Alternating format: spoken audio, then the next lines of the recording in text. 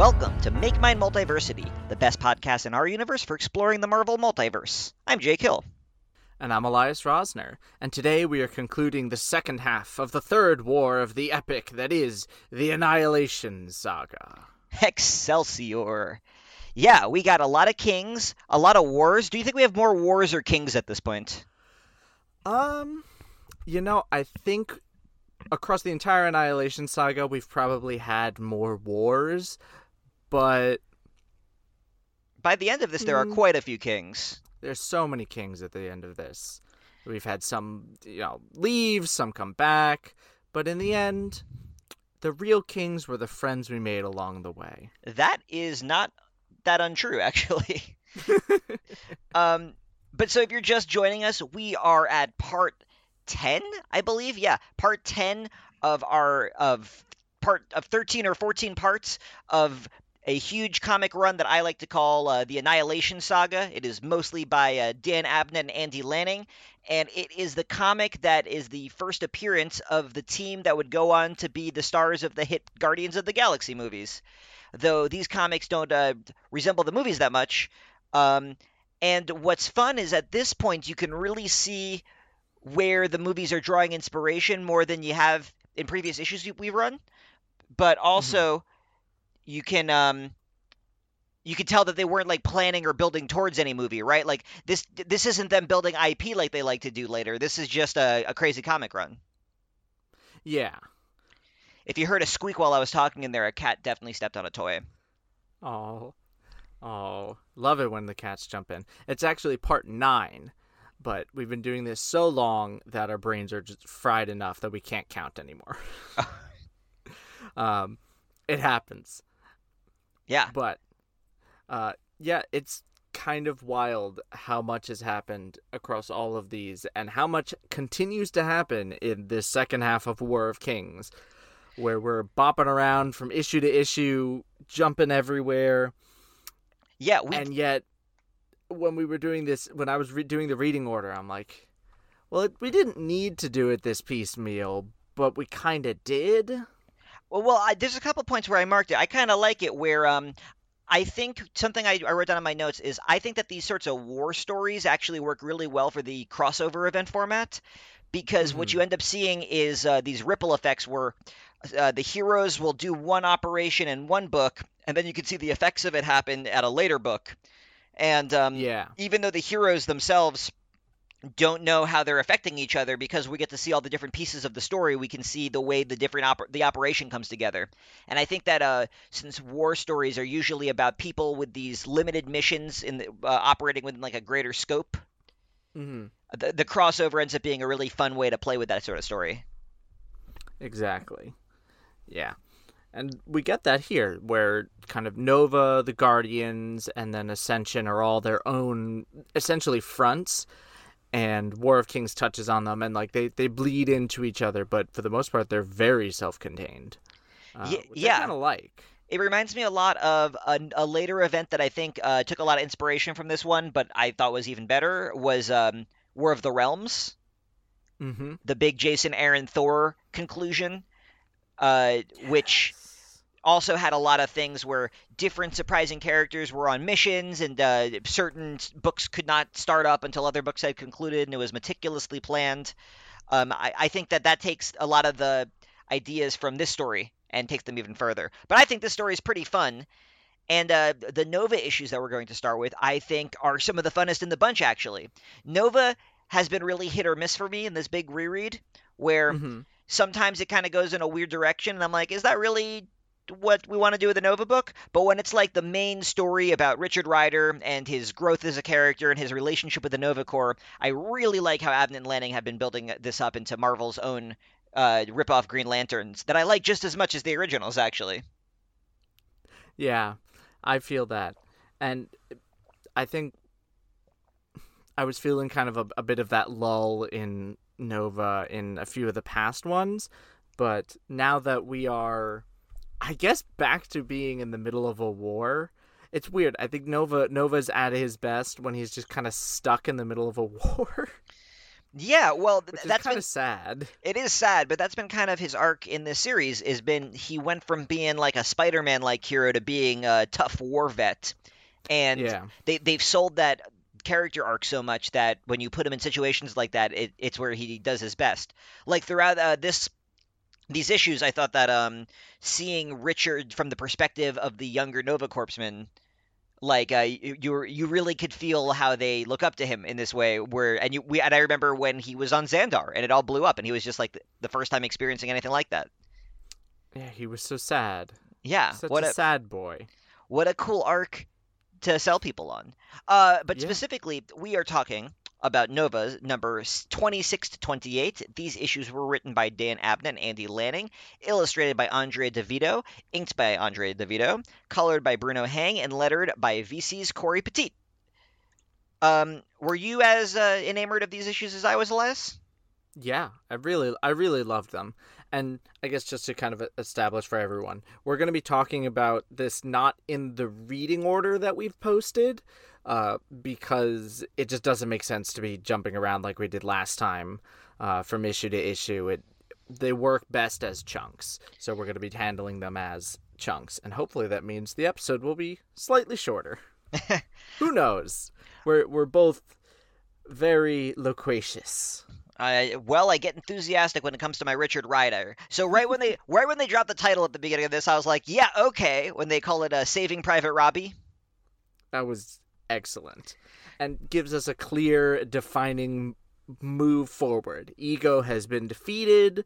That the whole world mind and Richard being on the outs with him were all settled, and now Richard can be Nova Prime again, and he can kind of be an inspiration to the rest of the Nova Corps, while also kind of making sure that we aren't losing hundreds and hundreds of people to just indiscriminate slaughter because they're not prepared, and they were essentially conscripted against their will. Yeah, and these issues get a little bit into the thorniness of that because that Mm-hmm. was like evil, corrupted world mind joined with ego, and now we got ourselves a new world mind, and this one is Corel. And it's got the personality of Corel, who is a character who we only knew but briefly, but had like a really big impact on this story. And I actually kind of love this development. I mean, it's sad that Corel is dead, but she's not a real person. She is a fictional character. And it's cool that we have this new, like, complicated AI with an attitude. It's a Like, good update for World Mind. yeah, World Mind's still doing the same World Mind stuff, but now she says stuff like, this is the planet where your psycho girlfriend murdered me. Which is not something the old World Mind would have said, necessarily. Nope. The old World Mind probably would have been a little bit more circumspect, and then just yelled at Richard to get out of there because he wanted to be protected. Yeah. Um, It is critical that you pay attention at this time. this issue, despite having the best title of the bunch, it takes a little while to get going proper. This is more of a bunch of vignettes of Nova Corpsmen on the front lines of the war. But there is a Mm-hmm. pretty thrilling moment when Triton comes over the hill and they're all like, "Oh shit, we're gonna have to fight some serious Inhumans." Yep. And Uh, then Richard's just like, wait. Raven? yeah, it's Is that you? our old pal Raven, who's got the coolest of all Kree names and a pretty cool look. The only good thing to come out of that Wraith miniseries. Yeah. Yeah, I was about to say, but Wraith has appeared in more issues, and I was like, yeah, but were they good issues? They were not. No. Um, but I love that because there's been so many of these wars in such quick succession, people keep on ending up on opposite sides of them. But since they've all fought side by side, that's what keeps on bringing a stop to the fighting. Which is nice and very helpful because, you don't want to be fighting all the time, especially with, former allies. And Yeah, former allies that you actually liked, and not former allies like, I don't know, if you ended up paired with Annihilus or, I don't know, for example, Ravenous? right. So Ravenous comes back. Do you remember when Ravenous first showed up at the beginning of Annihilation, and I was asking you about him? This is all his. That Mm-hmm. was his first appearance. Like you've read every issue that Ravenous has ever appeared in. That's amazing, honestly. Right? Don't you feel like you've been with this guy since like the 60s? Yeah, Yeah. I feel like he fits in so naturally in the space Marvel villain landscape. And so he is currently the ruler of Kree, the old Kree capital, which has been ceded to the Annihilation bugs. I love that the consequences from that Annihilation War are still affecting conflicts now, even though they're not at the center of things. Mm-hmm. Yeah. Um, and so the bulk of this conflict happens when Robbie Ryder, Richard's baby bro, uh, comes face to face with Ravenous and agrees to extract him as the legitimate ruler according to galactic law of this planet because the Shi'ar are coming. Yeah. So And originally, I actually thought that was Richard. yeah, I was confused too. I thought that the story was being told like not chronologically, but when I went back, actually, it makes sense because Richard and Robbie don't have the same voice. Like Robbie's a No. lot more like gee whiz formal, and Richard's a lot more gruff. Yeah. He's also a little bit thinner on the page. Yeah, although depending on we've switched artists so many times. I like Andrea DeVito's art a lot, but it's hard to get a consistent feel for some of the newer characters. Yeah, especially when they've got the big helmet and then all you see is white guy lips. Yeah, very Like shiny in him, this. yeah, Robbie, Richard, whoever that Shi'ar that got captured, and we got teased with Garth and Saul a few issues ago. They all look kind of the same. Yeah, yeah. Any of the white guy looking Nova Corps. It doesn't help that all we can see of their body is just their nose and mouth and jaw. And the rest is all chiseled superhero guy. Yeah. Um, but so like a lot of the action, quote unquote, for these issues involves Robbie gets a Strontian. He traps a Strontian. So Elias, I bet you actually know quite a bit about the Strontians at this point, right? Yeah, because we had a few, just general introductions because Gladiator is a Strontian, and then we had that one issue of Warriors where we kind of learned about the Strontian race. But I thought it was kind of implied that he's the only one that survived. Well, they at one point No. they have a throwaway line. They say that actually two survived. She's the evil Supergirl to his evil Superman. Yeah. Yeah. But she enjoys what she does. Whereas he's like, this is all about duty. And she's like, I like murdering people. Yeah. She's It's actually fun. she's from a Mark Grunwald comic from the 90s called Star Masters was her first appearance. So is she show up alongside the Starjammers a lot? I imagine that's where you would see her. Yeah, cuz she's like if you're in the Imperial Guard, you're chasing the Starjammers. That's mostly what your Yeah. job is in Marvel Comics. And we saw her also a couple issues ago, well, in Nova, specifically when she brutally murders the entirety of Cohort 86, and we saw the Throne of Helmets earlier. And Suki, who that's another one on the pile. Yeah, you liked Suki too. I think you liked her more. I did. I liked her too. She was a good one-off character. It's a really unfortunate combination that comics of this era really like just like killing off female characters to motivate male characters, and then Especially new ones. especially new ones, and then Abnett and Lanning are really good at establishing characterization in a couple of panels. So Yeah. they can make you care just enough to make it heartbreaking, and it feels like worthwhile writing, even though you're like, yeah, but this is a pretty unfortunate pattern. Yeah, and it's not a pattern that's going to be going away by the end of this. No, sir. Um, Nope. but so one of the weird quirks of the Strontians in Marvel is that they have Superman-like powers. They're like super invincible, but their powers are tied to their confidence level. As long as they believe in themselves, they're powered up. But if they doubt that what they're doing is righteous, if they think that they're if they don't believe in themselves, then their power will start decreasing. And this particular Strontian is like a crazy zealot who loves Emperor Vulcan, and so it's taking all of Robbie's concentration just to like hold her there. And pretty much he does this for like two consecutive issues. Yeah, but I And mean, the fact that he does it for two consecutive issues against an opponent this strong, that kind of sells, even though it's not exactly the most engaging thing to look at. Thankfully, Abnett and Lanning don't force us to just sit there for 20 minutes of just watching him struggle. Well, I was going to say the opposite. I was going to say that it was really thrilling. I thought that it was paced out nicely. Andrea DeVito really sells you on the strain, and he's like nose is bleeding. They're trading barbs. It's like really cool showdown stuff. It's like it's got like a Hannibal vibe where like it's just you and your enemy, and you're both at a stalemate. So you're trying to look for an opening. Like I thought this was gripping stuff actually.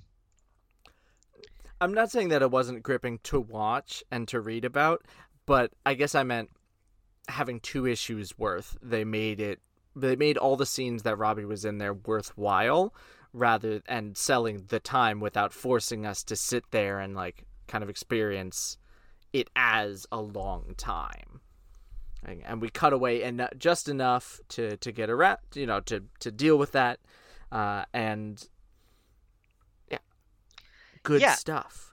Yeah, and I also I remember I've been kind of tracking your relationship with Robbie for these issues, and you've been liking him a little bit better, but I think he really shines here. I like that he's just like a real uptight nerd who wants to make sure that like everyone's following the rules. He seems like he and Scott Summers would really get along, you know? Yeah, but Robbie's better than Scott Summers? Mm-hmm. Well, Robbie's never like cheated on like 10 of his ex-wives as far as I know. Yeah. With demon babies, and I'm obviously fudging a little bit, but you guys, Cyclops has done some stuff. Yeah. But that's what makes the cliffhanger at the end of Nova 27 for me. I was like, oh, really? Where Strontian seems to have killed Robbie. Yeah, there's no way that was going to happen. I mean, before we got there, though... Oh, I'm sorry. Yeah, didn't mean to jump ahead too far.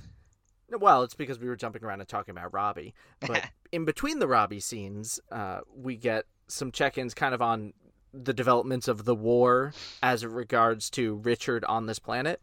Because it's Richard, Morrow, and... what's her name? The Rigelian. I'm no good with Rigelian names. Is that Irani Rail? Yes, Irani Rail. They're running around on the planet trying to figure out, where is Robbie? Because Robbie's been missing ever since he went to search for Suki and everyone, kind of go on his revenge quest. And he makes his way. They make their way to the planet. They're not sure that it's Robbie. They're kind of like, Abnett and Lanning are stringing us along a little bit, even though we already saw Robbie on the planet. I needed to reread this a couple times because I guess I wasn't paying close enough attention, because I bought in. I'm like, maybe it's not Robbie, but all of the signs are like, it's the planet he's on. He's the only one around. I thought it was going to be like a bait and switch where they show up and they were going to find the Shi'ar guy who got spirited away a couple issues ago. Yeah, I thought there was going to be a bait and switch too, but it's actually very straightforward, which is kind of nice. So there's enough happening elsewise. Exactly. But they're there, and they see these portals to the negative zone opening up, which, as we probably can figure out from the Ascension books we read last time, as regards to whatever Darkhawk was doing. Right. And they're trying to go there, and then they all get knocked out of the sky, and we get this big splash page. Why don't you take it? I'm on the same page as you. No, you sell me on this page that has you so moved. Well, after they get shot out of the sky, Richard is on the ground. He looks up, and he's just like, what hit us? And they're there, along with a bunch of weird-looking soldiers, is your man, King Blastar. Oh, man. So I was just holding back because I have a lot to say about King Blastar, especially in the next issue. But, this is why I love Blastar. King Blastar, I apologize. But just, my big space Yeti with the explodey fists shows up, and just for the entirety of the next 2 issues, he has no backbone, no conviction. He just wheedles his way into every conversation. When he comes up with about the slightest bit of resistance, he takes the laziest way out of everything, and he floats right to the top. I think Blastar is admirable, and we could all learn a lot from him. But his first appearance in the issue is so imposing, and you really believe that he could be a threat, and he's kind of batting them around with the cosmic control rod. but then he's like, well, I guess you've got a brother. Fine, you can go. And then he turns to the rest of the Imperial Guard and is like, well, you can chase after them too. I only said that I wouldn't chase after him. Where he's like, I am like, what a chump. Yeah, I am a gracious and worthy king. You can have a 15-minute head start. I won't chase you. And then he's like, thanks. And then he turns to like his allies and he's like, I didn't say you couldn't chase him for 15 minutes. I'll catch up with you. So now Blastar has Nova thinks that King Blastar is in his corner. The Imperial Guard thinks Blastar is in his corner, and Blastar doesn't have to do anything, and everyone's just killing each other for his territory. This guy knows how to live. He probably wouldn't have even sent them after if they hadn't been like, why did you just let him go? That's what I mean. Every time someone objects to him in the slightest, he's just like, okay, we'll do that then. I don't care. At the end of the day, I'm going to be king. And they're like, I guess so. I can't deny that. Blastar knows what's up. Everyone else caring about honor and duty and loyalty. And Blastar's just like, yo, did you see in issue number 28, he's got that big old yelling horn? Like Nova is like world mind, amplify my voice, and then Blastar just pulls out this like giant creature's horn that looks like the sometimes I forget my Lord of the Rings trivia. What's the horn that Gimli blows at Helm's Deep? I don't know. I've only read Fellowship, never seen the movies. I found it boring. Wow, we're going to have to readdress this at some future date, because I just think... I'm sure the movies are much more exciting and engrossing. I just haven't watched them. Maybe this will be... if only we had a Patreon, then we could have Elias do a commentary track for his first viewing of Fellowship. That sounds like a hell of a time. Would anyone enjoy that? Leave a comment. I'd sure enjoy that. I can't speak for the wider internets. But yeah, I just like Blastar's big old horn rules, and the fight with the Strontian is like it's fine. It's a decent fight. When the rest of the Imperial Guard shows up with the uncreated Pit 20 and Zizix. I looked up Zizix because that's not how I remember Zizix, and I don't remember him being a symbiote in the past. That's supposed to be freaking Raza Longknife. Yeah, because I think it was in Guardians 13, he gets taken over by when they're fighting, or maybe it was in the stuff right before War of Kings.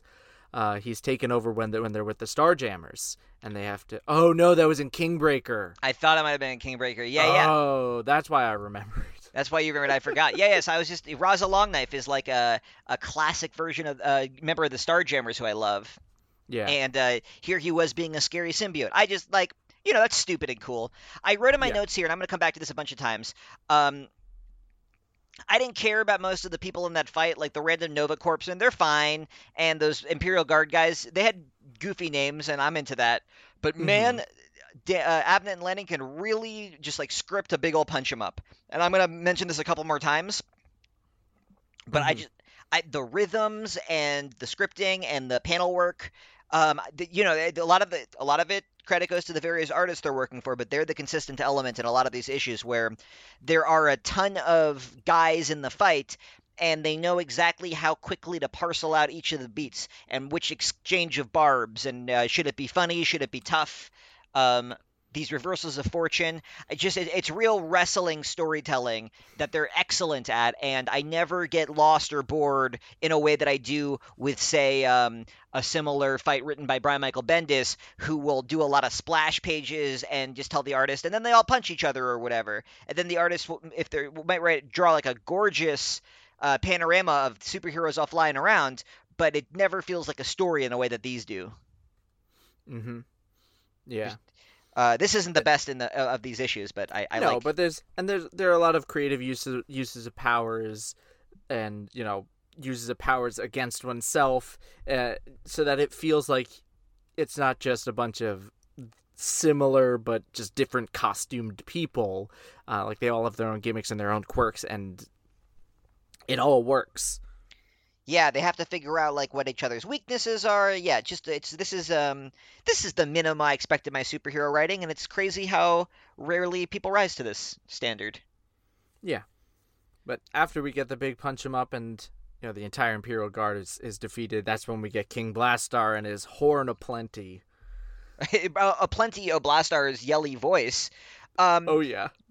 and so the end of this conflict ends up being this standoff where Blastar postures and Nova says, "We're gonna go," and Rich is like, "I want a private audience," and in hushed tones, he's talking to Blastar, and he's like, "All right, this is how it's gonna go. We want to leave. This is how you can save face. And also, I'm going to do all the work here. All you have to do is accept." Well, I specifically like that Rich is trying to get Ravenous out, and Blastar wants to execute or do whatever with Ravenous. And so he says, "And I got the cosmic control rod. I could use that to mess up your day." And then Rich's comeback is he's like, "Remember the guy who had it before you? How I turned him inside out because it was freaking Annihilus." And then Blastar immediately was like, "Oh, no, I did not remember. I'm terribly sorry. Okay, so how are we gonna save my reputation?" And to Blastar's amazing credit, Richard's like, "Yes, that's my new priority, is saving your reputation, even though you just threatened to kill me and then realized you couldn't." And that's what the conflict is here. Just I love this dude. Blastar knows exactly how far he can push people, and Richard also knows that. Yeah, and he knows knows he's getting manipulated, but he tells Blastar exactly what to say, and it ends with now Blastar is king of the entire negative zone and the king of Kreelar. He just keeps on worming his way into more and more places, and now Ravenous is a captive. Oh my god, yeah. Ravenous really hasn't had that much to do, and I don't think he's going to have that much more to do. He's kind of just stuck there now. But I like that he's out there. The Guardians could fight Ravenous again. Yeah, at some point. I think he should get a Death Star or something. That would be pretty fun. Yeah, that would be kind of fun.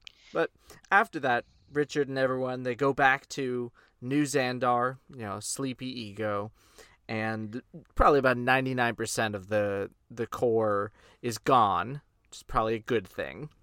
But a few remain. Clarify, good because Richard let them go from the mind control, not because they all died in the war, although quite a few of them died in the war too. Yes, good because they were released back home safe and sound. Yeah. Yeah.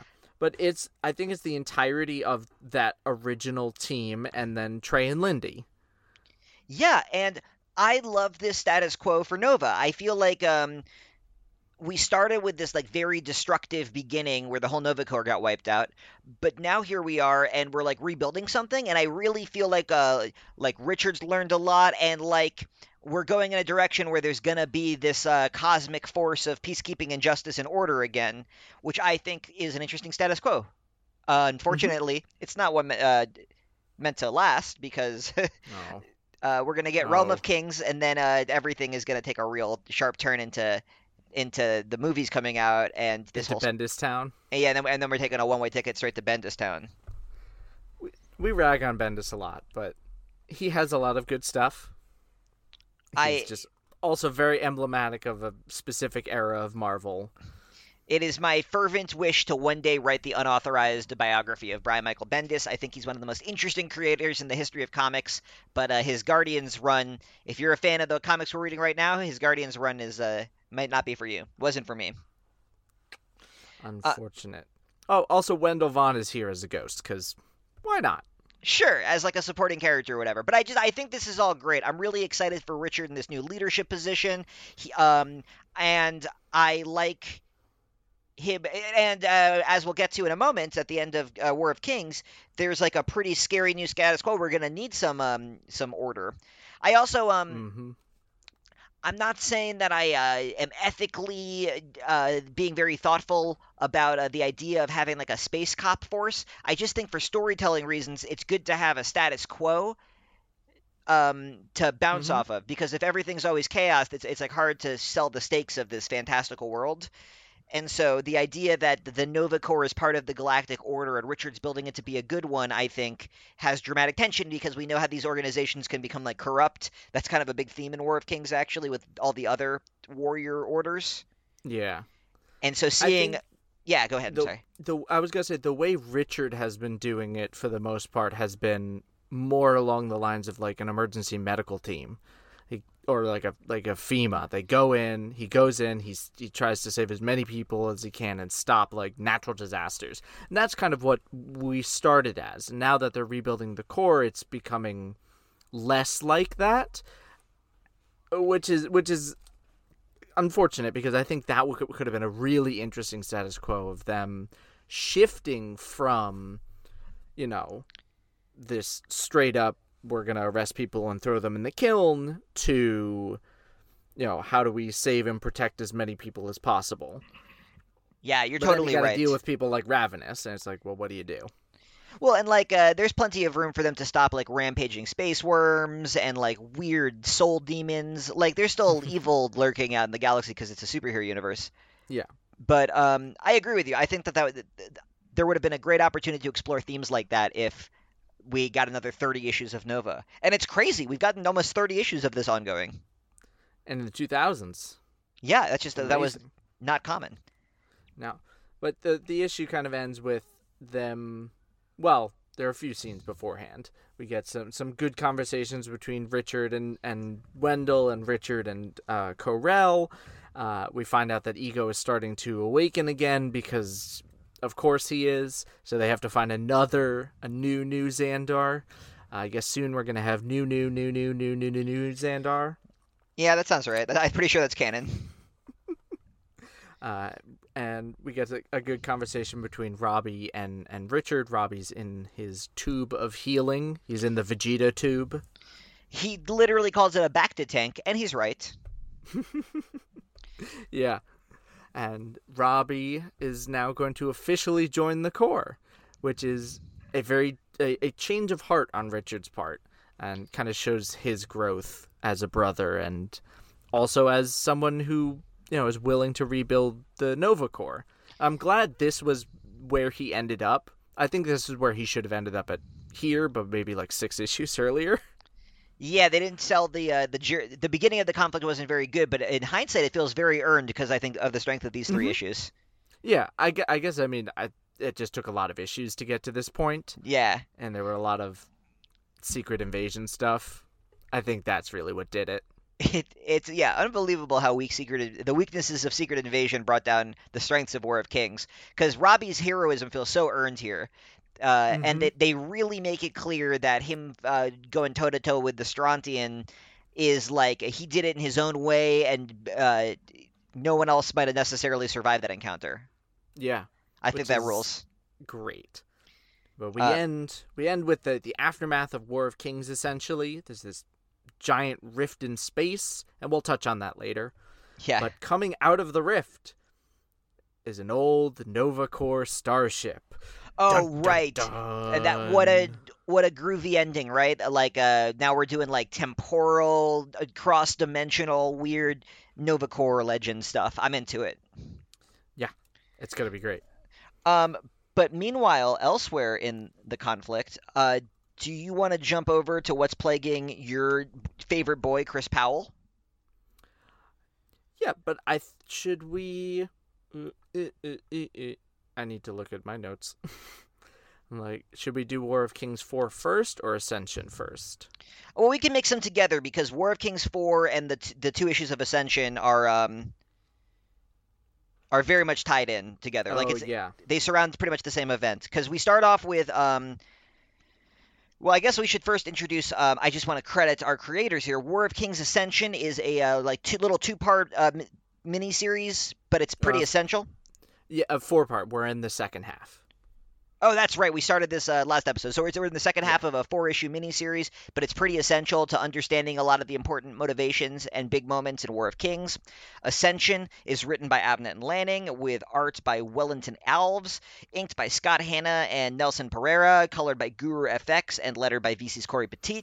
And we're going to be talking a lot about the War of Kings series, which was written by Dan Abnett and Annie Lanning, illustrated by Paul Pelletier and Bong Dezo, inked by Rick Magyar and Andrew Hennessy with Joe Pimentel, colored by Will Quintano and Guru FX with Mike Kelleher, and lettered by VC's Joe Caramanga. A lot of credits. Darkhawk, though, is following Talon. So he found out that being a Darkhawk is a Shi'ar thing, and that there's these like cool order of assassins, like in Assassin's Creed, and they have been like influencing Shi'ar politics from the shadows for a long, long time. And now he's got like a creepy mentor. And this goes right into like your favorite kind of freaky sci-fi horror stuff, right? Yeah, and also clearly this order has been pretty evil for most of its existence, or maybe evil is the wrong word. Regressive and authoritarian, because they're very.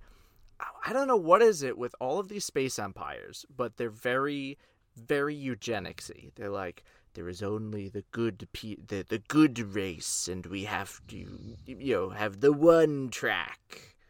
I mean, they call him Darkhawk, though. He's not like they call him Nice Hawk. Yeah, but it's not Darkhawk that was evil. That's the name he gave himself. Right, because his adventures are so dark, I mean. Like, of course it's going to turn out that his amulet is connected. His amulet was never going to be connected to a nice order.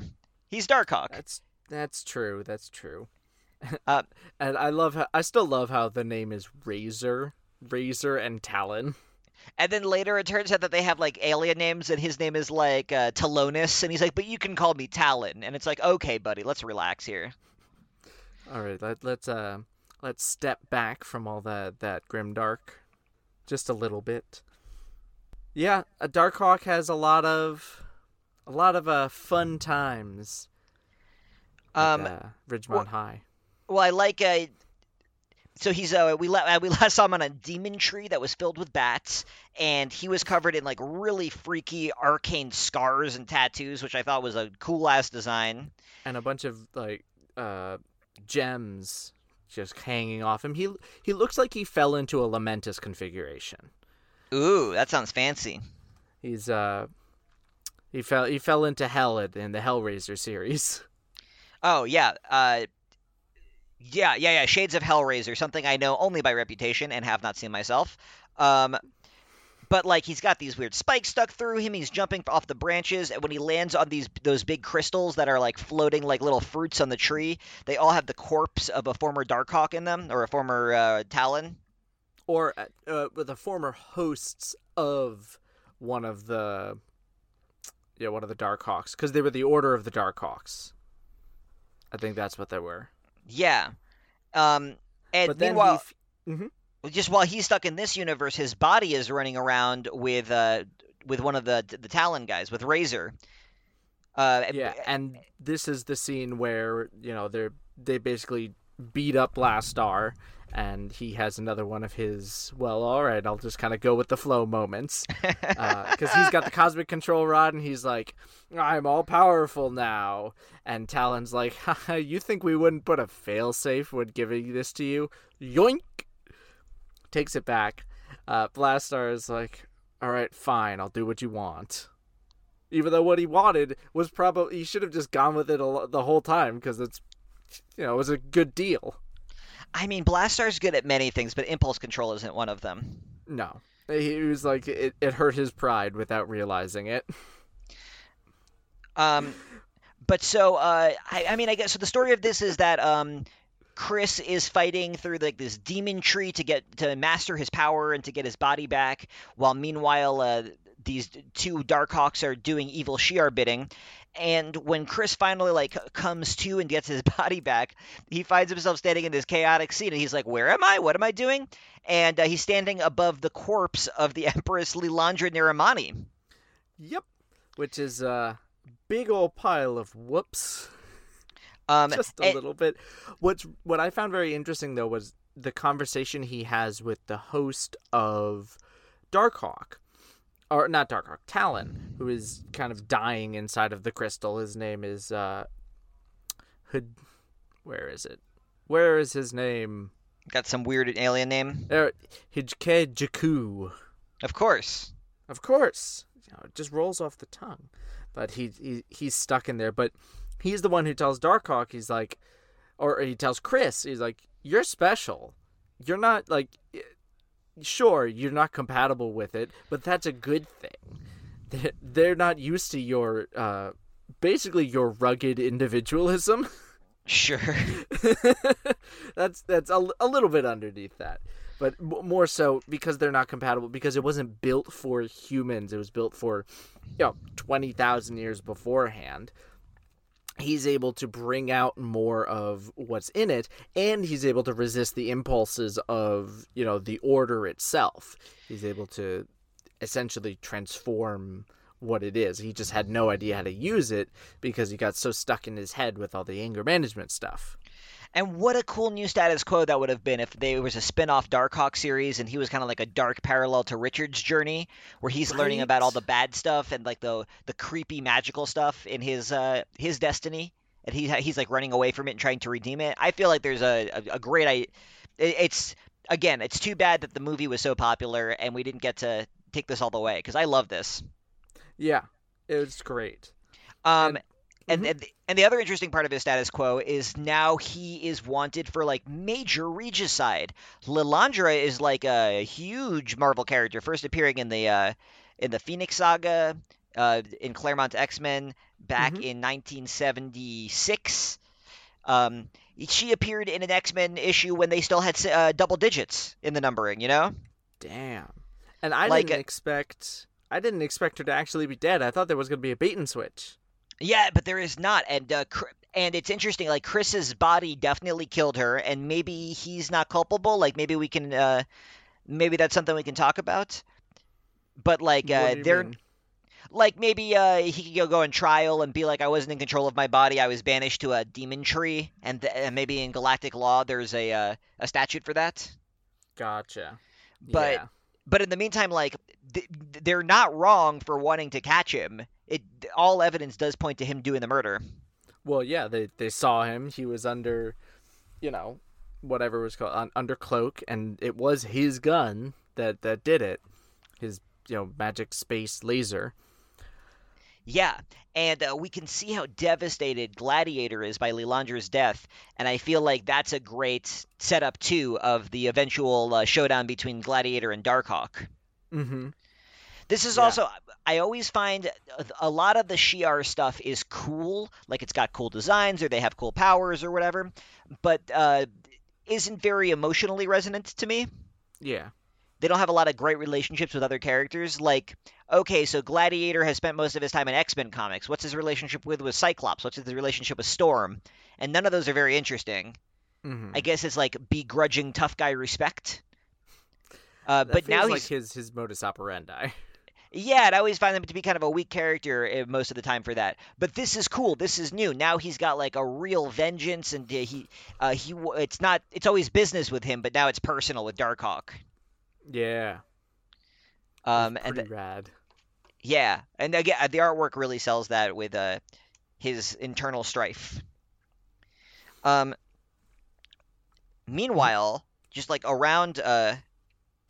Meanwhile, in another dimension. Well, not in another dimension, because that's going to be a real consideration and not too far. Dear. I guess we should check in a little bit with Emperor Vulcan. So, I've decided, whether or not erroneously or correctly, Elias, do you love space despots? I feel like you do. Sometimes. I don't like this space despot. Well, so this is like a subpar space despot, and that's kind of what makes him delicious, is after seeing all these like high-functioning warlords, Vulcan is such a twerp. And yeah, it's so interesting that kind of at the core of War of Kings is this like big class battle between royalty.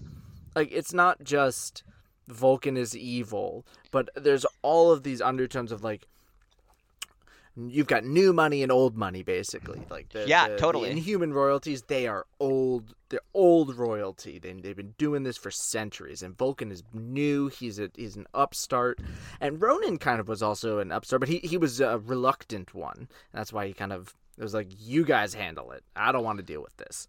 Well, and from Kingbreaker, you have all this background where you find out that Vulcan had this brutal childhood in the Shi'ar slave pits and watched his mother die, and it's just like all sorts of dark, twisted stuff or whatever. But I like that Vulcan is the classic character of like crazy powerful powers, but not a lot of maturity. All the power, none of the responsibility. And he's the Emperor, so... And he can do whatever he wants. Well, so legally he's got a lot of responsibility, but he's not upholding it. No, he's not. I'm much more interested in the relationship between Ronan and Crystal. Yeah, that's excellent stuff. I love all of their conversations.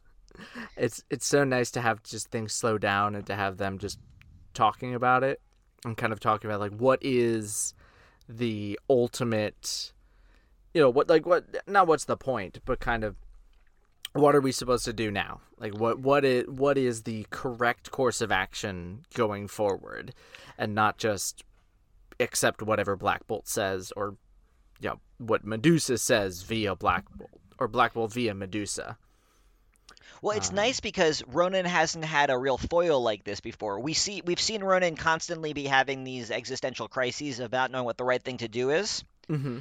But no one ever wants to talk him through it. He's just like, I don't know if I'm doing the right thing. And then everyone's like, you'll figure it out, buddy. And then they just fuck off.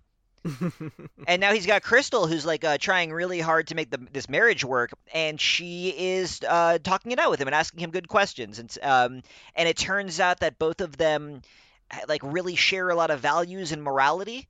And I like that their love story is one of people who realize that they like believe in the same stuff. I feel like you normally don't see that in a love, like that's not portrayed as romantic, just like sharing political beliefs, but it is here.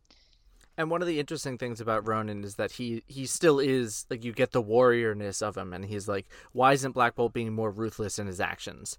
And Crystal's like, well, because he'd like to not kill a lot of people. And Ronan's like, all right, fine, but did he give it to the right guys? Because the Starjammers, can you really trust them?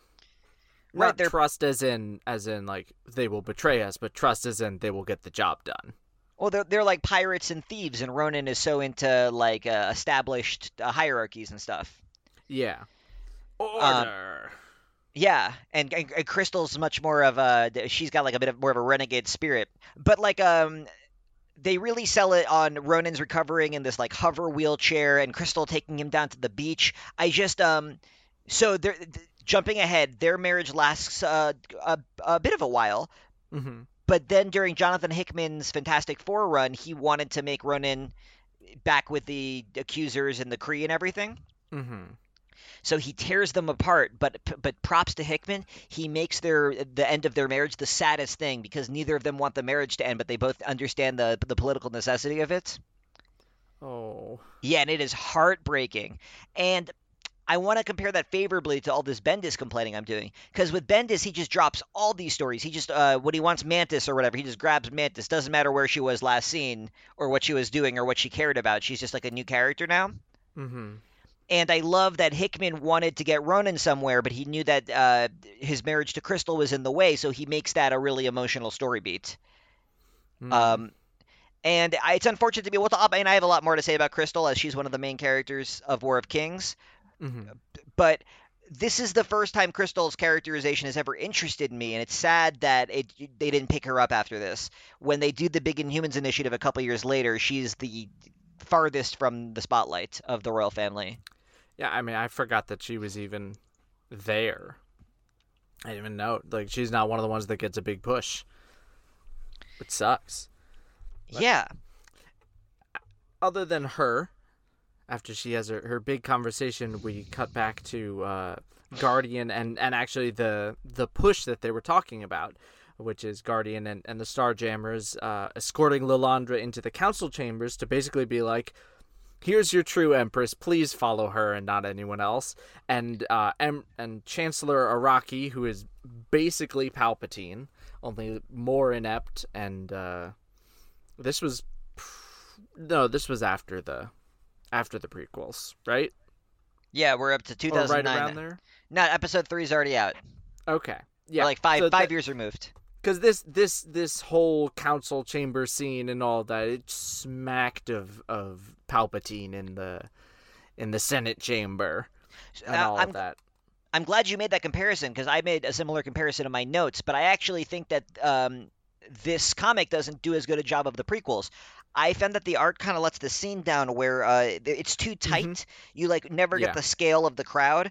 The one crowd shot is like this very long, tall, thin panel that doesn't really sell you on the scale of it, and you never get a great establishing shot of the whole room, so you don't know the size or the shape of it. Whereas in Star Wars, it's like this orb with all these like neat lines that looks really it's striking, even though it's not creative.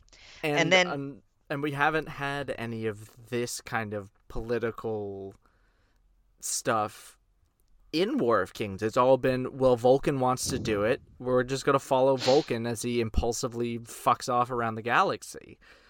But and everyone's just scared to say no to him because he's yeah, got such big energy powers. but it seems like here they were actually trying to convince the council. Like, I understand this beat, this whole thing.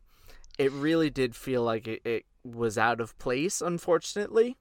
I think the writing does an adequate job, but it's the art that really lets it down. Part of it is also Lilandra looks so silly in her like Shi'ar condom head helmet thing that's holding in her feathers. I know this is based on her classic look from old John Byrne X-Men art, but it's just like not working here. She's Her got an facial expression, exclamation point boob window. yeah, and that's not very regal looking. She just looks angry and not triumphant when she's seizing the power. Like I think this is a good scene, and I think that the art is just like really misguided. Even it's not like ugly art; it's just not selling what it needs to for this specific Mm-hmm. scene. Yeah, because Pelletier has been doing a really good job of, just being an artist here. I really like his art throughout War of Kings. It's nice to, one, have a consistent artist, and two, have one that has a house style that feels really solid. Yeah, solid house style is good. It reminds me a lot of like Brian Hitch or Yeah. with maybe a little bit of Olivier Coipel in terms of like design and the flow of action and stuff. Mm-hmm. Um, Something I just as the resident X nerd have to get excited about is there's a beat here where Rachel Gray identifies Chancellor Araki as the guy who killed her family. I thought she was identifying the creatures that were attacking. Yeah, well, We she saw have. them. That's Araki's like personal goon squad. Oh, okay. And what she's referring to a really strange story written by Chris Claremont when he returned to X-Men in the early 2000s called End of Greys. Mm-hmm. This is such a wild story. I reread it recently, and I think it's really well done, but it's so of its time. It's just like brutal murders. It's just aliens killing a nice American family at a barbecue. It's it's like a slide, and it's all of the Greys. It's Jean Grey's grandparents and Oh cousins no. and her sister with her sister's little kids, and they all get murdered by we find out Chancellor Araki's hit squad. And while and the thing with End of Greys is it's like it's such a nasty story. I don't like reading it, but damn if it's not some of the strongest issues I think Claremont wrote in that return run. Like the comic, it's good comics. He does a Mm-hmm. bunch of interesting stuff with time compression, and he freezes these awful moments and stretches the seconds out for pages. Um, really interesting writing, really unpleasant to read, and picking up on it here definitely feels like it's moving the story forward in a way that I appreciate. I had no concept of any of that other than her freaking out. I'm like, okay, I guess we're doing this now. Yeah, That it's was part of. like, it was a good moment to just be like, oh, I guess that's resolving this section. Well, I guess the lesson is if you're reading a big shared superhero universe, sometimes the hero's going to yell, "That's the man that killed my family," and you'll say, "Sure, I believe you." Sure, okay, we'll see If you how this say, goes. yeah, if you say so. Yeah, and then we get a nice big punch 'em up. Everyone's attacking. Araki's just being the worst. He's like, kill her, find the false empress, and kill her. Murder. Yeah, I'm telling you, man, you love a good galactic despot. I, I guess I do. I like kind of the connivers. I like the Yeah, connivers. I don't I like the ones who stroll in, punch and kill a bunch of people, and then they're like, "I'm king now," sits on the y- throne. yeah. Well, to be clear, I'm not saying you're endorsing his very eugenicsy ethos. I just you like his style. You just if you could wear big robes and tell people find her, kill her, you wouldn't hesitate. Well, well, You'd find someone worth finding and killing, I'm sure. They always do. They Um, always do. But anyway, the chaos of this issue ends, linking us up to the Darkhawk side of things. And what I like is, do we ever clearly? Yeah, Darkhawk. We see Vulcan send him, but we never actually see the assassination occur. It's just like chaos, chaos, chaos. Lilandra is dead, and Gladiator is crying. Yeah. I think that may have been because Ascension 3 was published after War of Kings 4. I think the big moment happened here, and then Ascension's like, well, how did we get here? Yeah, I actually because he wakes up because it's focused on the gem side of everything. Right. So in terms of the reading order, I really like the way these two issues link up. Seeing Chris's confusion at being used in the assassination, and then seeing how chaotic the assassination was from the perspective of everyone else. Yeah.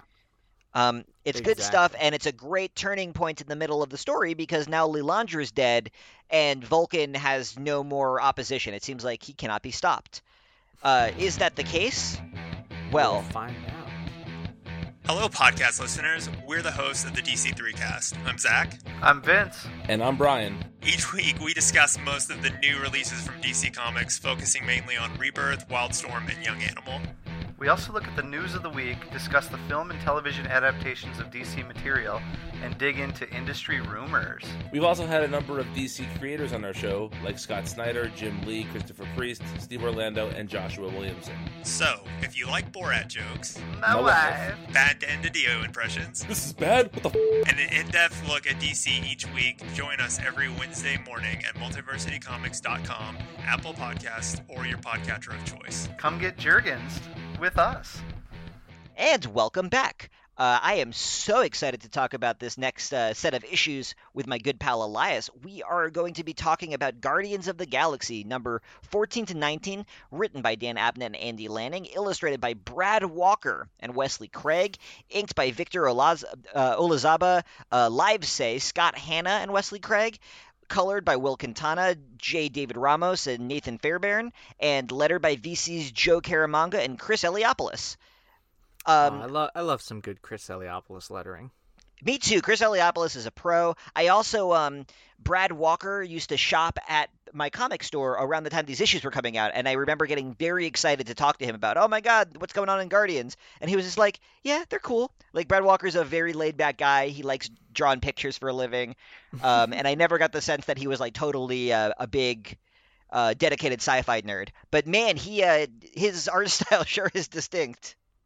Oh, yeah, it is. And, I mean, so is Wes Craig's. So, I was confused at first when I saw the credits. I'm like, is Wesley Craig the same as Wes Craig? The answer is yes. This is 10 years before Deadly Class, and you can see the artist that he grows into from here to there.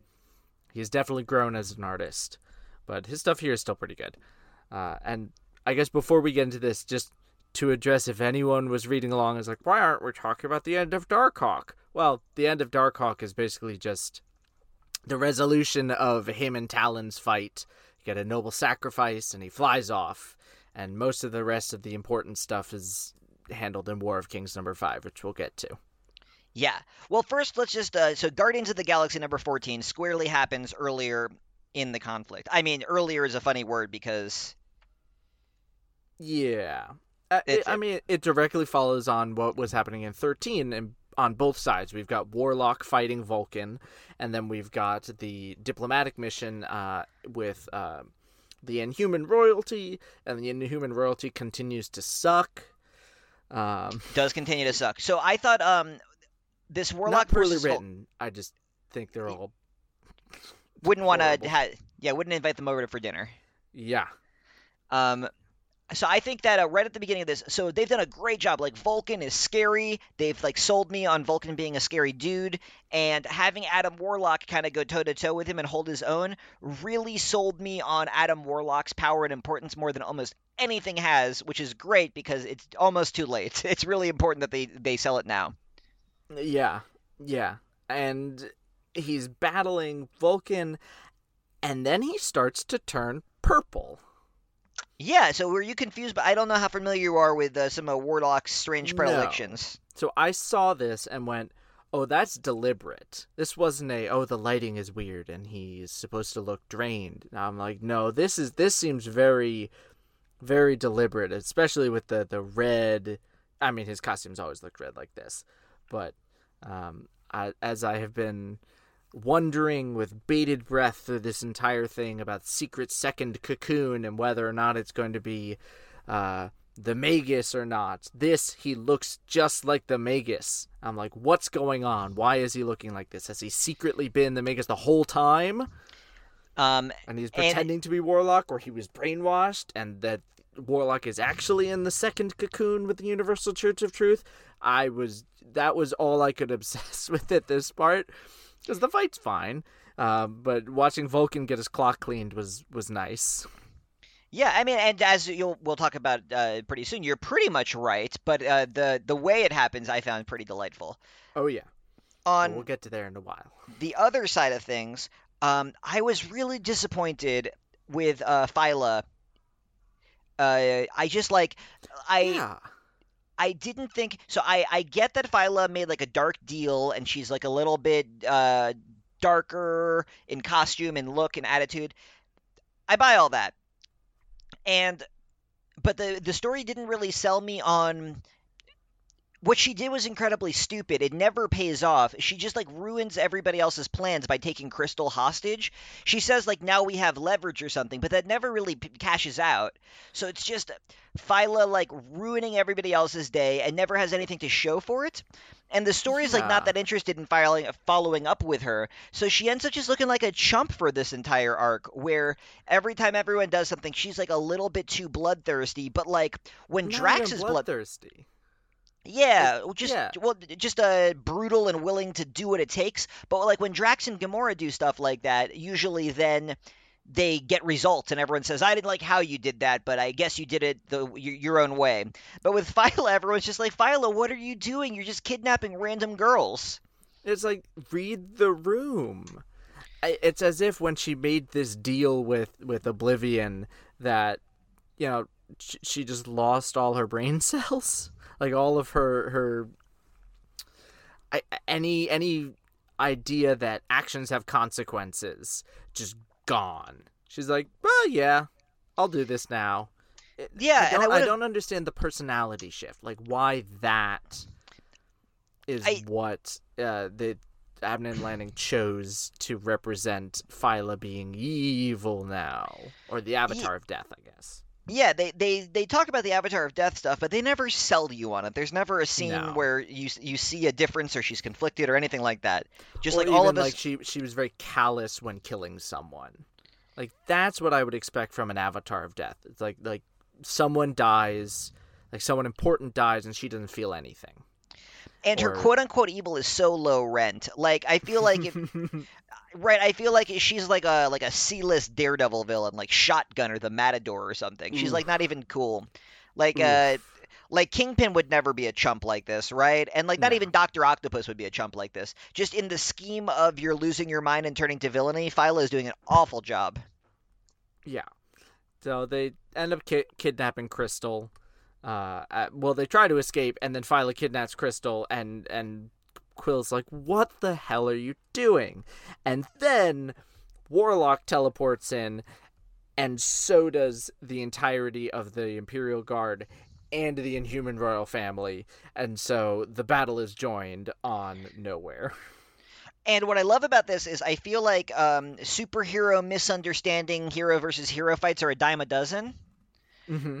But what I like about this one is the Guardians end up pissing up two groups who then come to fight the Guardians and then instead decide they want to fight each other. Like, I feel like that's a fun twist on the formula.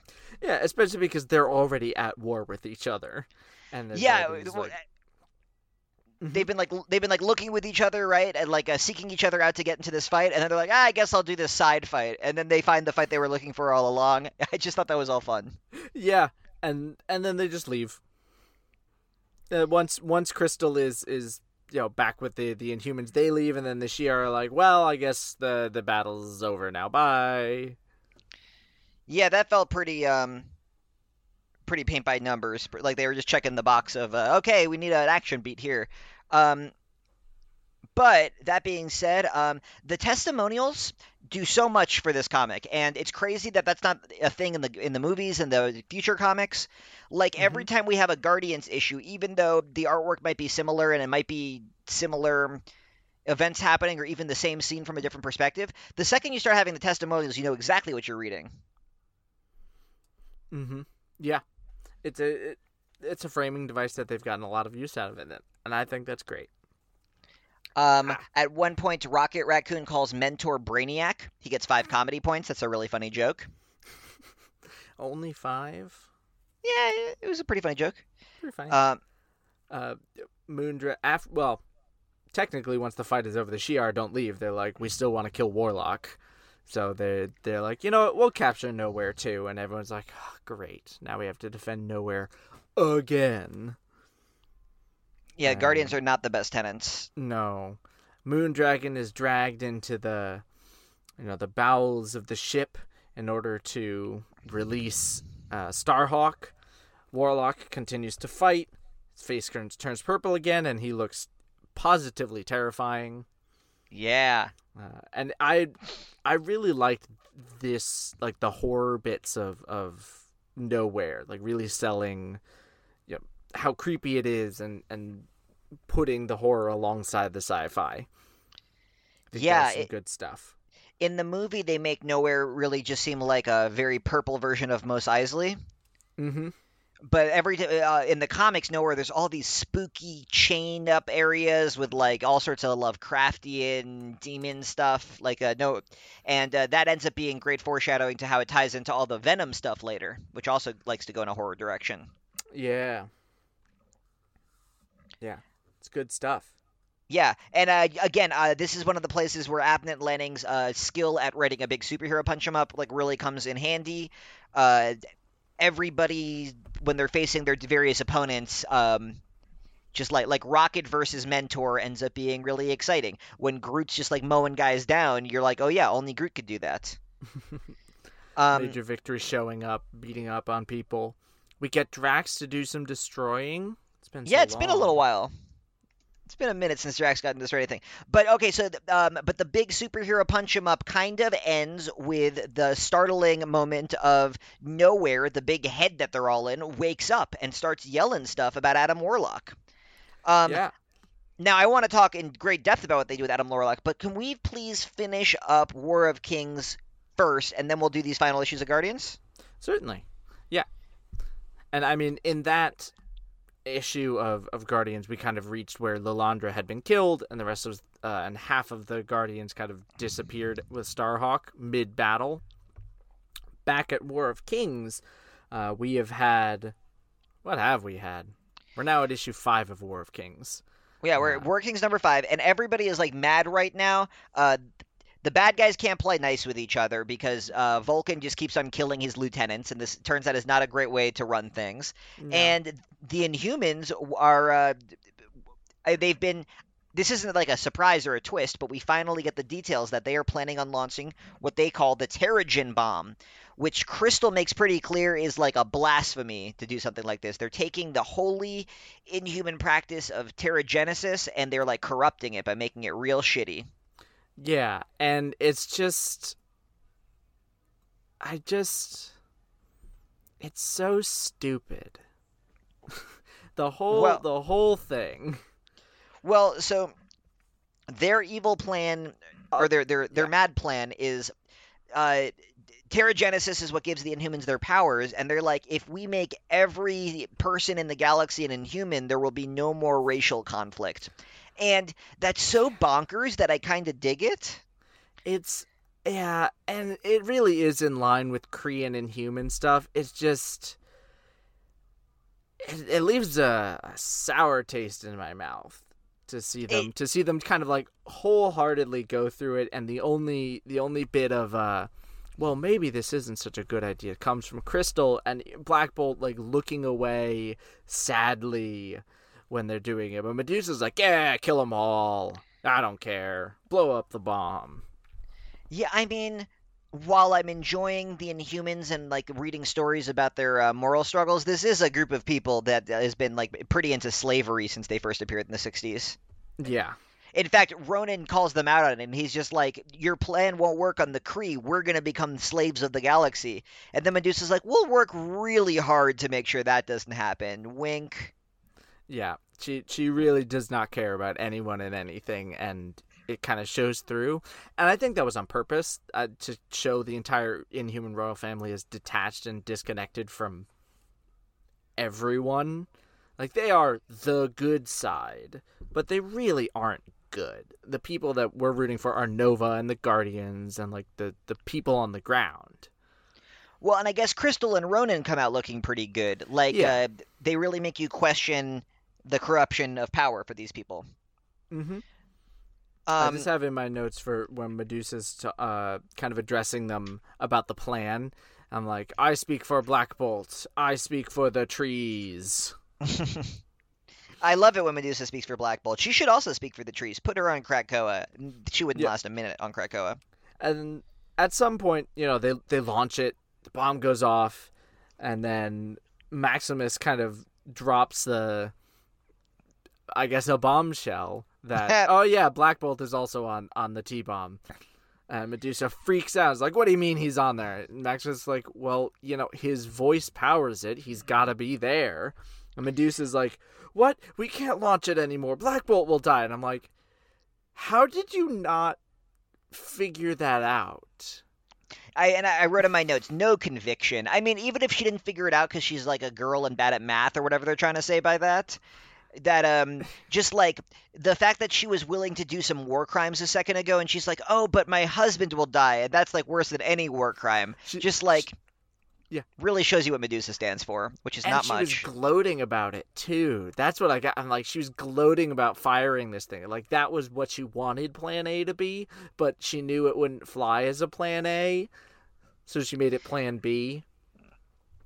It's so weird that they tried for a couple years to make the Inhumans into the X-Men when the Inhumans should be like Namor or something. Yeah, I mean, it worked. Yeah, I like a bunch of that Inhuman stuff.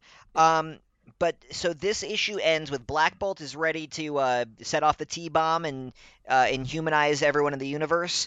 But Vulcan shows up for them to have a final, really super-powered punch-up on the bomb before it explodes. Yeah. Which, like, hell yeah, great way to end the War of Kings with a battle between the two kings. Yep. And he expressly ignored Talon's machinations for the Shi'ar. Talon's like, wait here, I'm gonna solve all your problems. And Vulcan's like, no, I want to punch him. Flies off. Yeah, it's which kind of emblematic of the way that he was doing this entire thing. And you could feel it all crumbling around Vulcan. Like, Vulcan is like, no, just listen to me. And Talon's like, you don't seem like you have it. And Vulcan's like, I totally have it. But he is lying. The last fight is pretty cool. I am always really conflicted about Black Bolt because he's such a weird character, but like I don't know why he does it for me. He's the way he flies around. It has all this cosmic power that doesn't really get explained, and he can't use his voice, so he's got to like use other means to shoot lasers out of his forehead or whatever. That tuning fork on his forehead. Yep. Like I just find his visual design and his place in the story to be really compelling. And Vulcan notices that Black Bolt is trying to kill him, but is trying to keep the bomb safe. So Vulcan like really starts letting loose. And it's at this moment that Crystal's like, "Okay, sister, I'm gonna take care of your problems or whatever." And she and Lockheed come in for a rescue operation. While down on the planet, I don't remember which planet. I think it's the Shi'ar homeworld, which is Chandalar.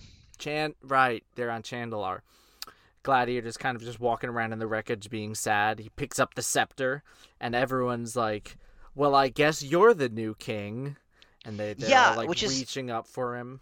It's a fun beat, right? He picks up the scepter just kind of nostalgically, and then he gets caught, and everyone's like, oh, are you claiming the throne? And he's like, I, and they're like, thank you. And then he's like, fine.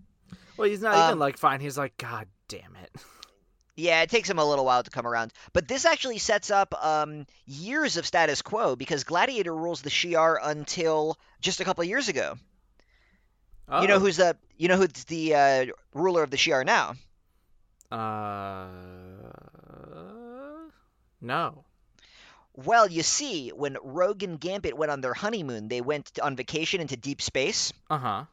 And they went on a whole crazy adventure where they found this egg, and the egg hatched, and it turns out that that was Lilandra's egg, fertilized by Professor Charles Xavier, and their daughter Xandra Xavier de Romani. And Rogan Gambit returned her to Chandalar, where she is currently the Empress. Xandra is the Empress. Oh, okay. Okay, it was their kid, not... Yeah. Okay, that's better. I thought Xavier had just... Okay. Whatever weird sex stuff you thought Xavier did, like, I'm sure he did something equally abhorrent somewhere along the way. Xavier does not strike me as a particularly wholesome dude. But yeah, hooked up with a space bird, she laid an egg, and that egg grew into their new queen. And Gladiator is now her bodyguard, very happily. Yeah, he never seemed like he liked ruling. No, although he does a pretty good job for a couple of years. Yeah. Well, that's the thing. There are a lot of reluctant kings in Abnett and Lanning. You've got Ronan, you've got Gladiator, like those are the people that like you kind of sympathize with, even when they're like, you know, Ronan being Ronan. But once he's kind of in the reluctant king mode, you're just like, oh, I feel bad for the guy because he's trying, but he really doesn't want to be in this position. Like he knows that he might be able to hold it together for however long, but at some point he will be the wrong kind of person to be in this position. Yeah, and I think maybe that comes from like their Warhammer writing or something, but they know that they can do that character really well, so they do him again and again and again. Mm-hmm. Anyway, I really like in the fight between Black Bolt and Vulcan. Vulcan starts getting into and I'll kill your family, and I'll kill your family's family, and just like really evil stuff. And Black Bolt finally yells, "No!" And I love that panel of the sound effect is melting his face off. Yeah, it's brutal, but it's obscured enough with the blue that it doesn't feel as visceral. And then we jump to the next panel and it's red and he just looks horrifying. Yeah, but like Vulcan's been such a piece of scum this entire comic that watching him get like really brutally finished off in this epic fight feels pretty inevitable. Like we've been building towards this. Yeah, and then we get. Why am I playing Crystal? God. Yeah. I was about to say Lilandra appears. She's very dead. Crystal appears with Lockjaw and makes the Terrigen inert with her elemental powers, which I'm like, okay, sure, whatever gets us out of this. And she goes to try to save Black Bolt and teleport away, but Vulcan, as a flaming skeleton, jumps out and is like, I'm never gonna die. And Black Bolt is stuck on this overloading bomb that blows up in between Chandalar and the Kree worlds. And the Kree worlds. I couldn't think of the exact planet. But There's it vaporizes, I think, the entirety of the Shi'ar fleet. There's a nearby planet that they show getting blown up. Like this, the most serious ordnance we've ever seen in these comics. It is. It's probably the most destruction we've seen since the Annihilation War. I think Conquest had destruction, but not in the same way. No, it was a little bit more localized than this. And they show this thing that we're going to talk about a lot going forward, which is called the Fault. Mm-hmm. It's this big, glowy tear in space, and we're going to talk about it more in the next couple issues, too. But Black Bolt and Vulcan both, like, disappear into it in the explosion. And it ends with the Inhuman royal family kind of coming together and being like, what the hell's going on? Where's Black Bolt? And Crystal weepingly saying, we won. What a perfect way to end the main mini. Totally, right? Yeah. That is the mood we should have by the end. Yeah, they won. And just crying. It's like, no one really won in this. It was... Yeah. And there was never a chance. It never looked like this was going to have a happy ending. Yeah. I really like, though, before we move on, that Maximus, normally Maximus is kind of like just the big evil guy, but here, because they were allowing him to do whatever he wanted to do, he kind of feels and understands like how bad this fault is. and seeing him scared of there, he was like, oh shit, we tore a hole in time and space with my weapon, which I knew when it was starting to overload, this was going to be bad news. Yeah, well, Maximus is portrayed here as like a science Loki, and in this, I feel like it's like at the beginning of the first Thor movie where Loki's still on the team, but he's kind of the team asshole who they don't trust. Yeah.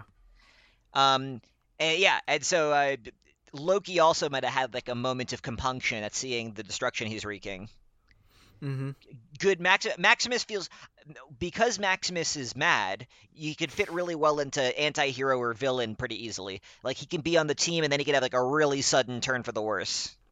Yeah, exactly. And Maximus is one of my favorite Inhumans characters. he's a good foil.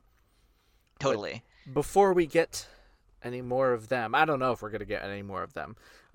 We should talk about the last War of Kings issue. Then we'll jump back to Guardians. War of Kings, Who Will Rule? Which, oh, yes. Surprisingly, a lot happens in this issue. And it's mostly, like, not set dressing. It's mostly table setting. And I like a lot of the table setting stuff. Well, that's good, because it's doing table setting for the next part of the story, which is called Realm of Kings. And this is just very solidly setting... You're exactly right. We're setting the table for that final Realm of Kings arc before the grand finale. Mm-hmm. Yeah. We get introduced to a brand new Consul Araki, who is now female. And... which I didn't mind. More women characters is great. There was a little bit of like gender essentialism in her appointment that I did not care for personally, but that was kind of the part. But I did appreciate the way that she talks about her appointment, and like because she was grown or like something, like they purposefully did this. And it's good that from like a meta perspective there's more characters, but within the story it was a calculated move to like play on and use other people's assumptions and whatnot to basically be, kind of continue to be the conniver of the group. Yeah, I didn't quite care for that move, just because they seem to be saying, well, everyone expects the Chancellor to be like an old man, so we picked like a hot chick so that you weren't like reminded of how traumatized you were from having to work with an old man. And while I feel that's the story of my life, really, is the trauma of working with old men when I'd much rather be working with young women. Mm-hmm. This just like didn't like it came across as like a little sleazy to me. Yeah, I guess I was reading it as like the family chose to pick a form that someone like the Magister, or I guess the Praetor, someone like Gladiator or the other old men would be more likely to kind of look over and be basically playing on a lot of the assumptions and using that to the family's advantage to better plot in the shadows, because the assumptions that like the woman is unassuming, and the reason they're picking it is to kind of be more, I don't know, I would call it a good idea with a poor execution. Yeah. So the main development in this is that after we saw Gladiator lift the scepter and everyone was chanting for him, he is reluctant. He does not want to take rulership. Yeah, and most of this issue is him struggling with that.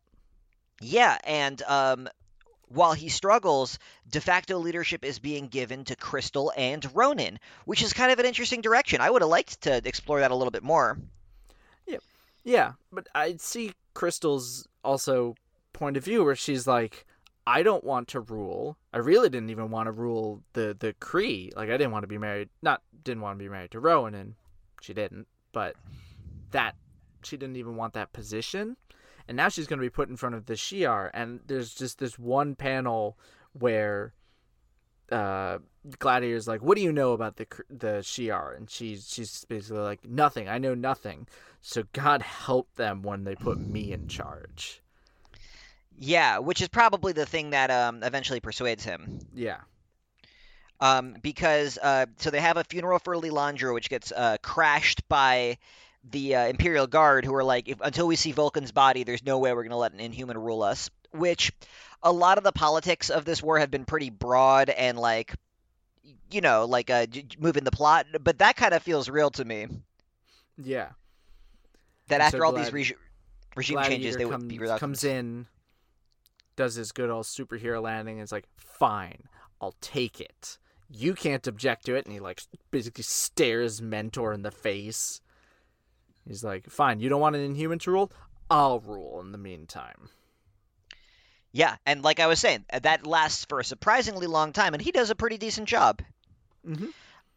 There's a couple of other teases on the last couple of pages of this issue, but actually I would like to get to that after Guardians, because it will mean more. Well, first we've got the Talon. Right, I mean, that doesn't change anything, but just Chris is still out there, Talon's still out there, and now, like, everybody's looking for Chris Powell because they think he's the assassin who killed the Empress. And apparently Araki was Talon the whole time, or in the new Araki. I'm like, all right, sure, whatever. Yeah, she's part of the Sinister Order. That makes sense to me. Of course she is. Of course she is. I thought it would be a different kind of Sinister Order. Oh, well, hopefully there's still time, because I would love a story where the Talons team up with Mr. Sinister. That's what I want to read.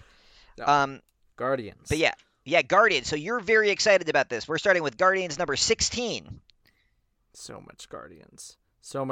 And it's time to jump to the future. We jump to Friday the 13th in the year 3009. I think we start on the Thursday the 12th, but we're building to Friday the 13th. Oh, we start on Thursday the 12th? Yeah, they're there for a day. Damn it. Apparently it's okay. They appear in Avengers Mansion, which is now a museum. Yeah, so a bunch of the Guardians, that being Cosmo, Star-Lord, Jack Flag, Bug, and Mantis, all travel to the year 3009, where they come face-to-face with the other Guardians, with Martinex, Major Victory, Charlie 27, Yondu, and Starhawk reunites with her team. And this is like the culmination of a bunch of weird shit we've been building to. Starhawk has been talking about how the future tenses in flux, and the events of the comic set in our present are affecting the events of the story set to the future. And that is reflected here, because the circumstances keep on changing and the day keeps getting reset. Yeah. And this is also where we find out that the T-bomb is going to tear reality a new one. This is, when read before War of Kings number 6, this is kind of where we really find out, oh, that was the big thing that they were that she was coming back in time to try and stop. Yeah, and she didn't know it at the time. Right, all the vague warnings we've been hearing were about the conclusion of War of Kings, and again, I think that they nailed it with that makes the end of War of Kings feel huge, because otherwise I would be like, oh, a new status quo that's going to last like another 20 issues or so, but instead it's like, oh, this is actually affecting like huge amounts of stories, and also like ties into all the mysterious pasts that we've been dealing with. Yep. Did you like the page turn reveal where we see that the Avengers Mansion is on like a little rock floating in a void? That's always fun. It's always fun when that happens. Especially because that's all that's left. It really sells kind of the desperation of everyone involved. Especially when the Badoon invade again. Yeah, they say that they survived like roaches, and again, I don't know much about the Badoon, but that tracks. Yeah. I guess the Badoon were just villains of the original Guardians of the Galaxy, and they needed to make it fit. Or do you think Abnett Lanning just took one of the other ones that, I don't know, Giffen was referencing and was like, why don't we make the Badoon more important? No, I've read some of those older Guardians comics, and the Badoon is like the main villain for most of those. Mm-hmm. And the joke that Abnett and Lanning develop is that the Badoon are like not really seen as a serious threat in our time, but they're going to grow to become the most important group in the galaxy. Okay. The Badoon are like mostly defined by having like this weird sexist culture where their men and women live on separate planets. And then they also have the Zoms. Yeah, they got Zoms, and I think they got Moms.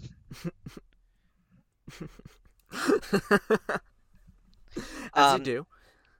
That was Mons, like short for monsters, not like short for mothers. I figured. Well, Starhawk gets a good She kind of goes out blowing up a bunch of zombs. She gets to yell her catchphrase a few times. She gets her catchphrase. She must have watched a lot of Breaking Bad, because she just keeps yelling, "I am the one who knows." Oh, I am the one who knows is a way cooler catchphrase than anything on Breaking Bad. I am the one who knows is a great catchphrase. I should steal that for a D&D character. But it's got to be one that every time the person looks into the future, they're wrong. I'm not gonna. I'm flipping through these pages, Elias, and I think that they look cool. They hit real hard. But there's only one image that really did a lot for me in the whole issue. Is that the one of the celestial Dyson sphere? Yeah, so you find out that this entire issue takes place within a Dyson sphere made up of all the Celestials interlinked, and superhero comics often have to sell beings and moments of great power in this way.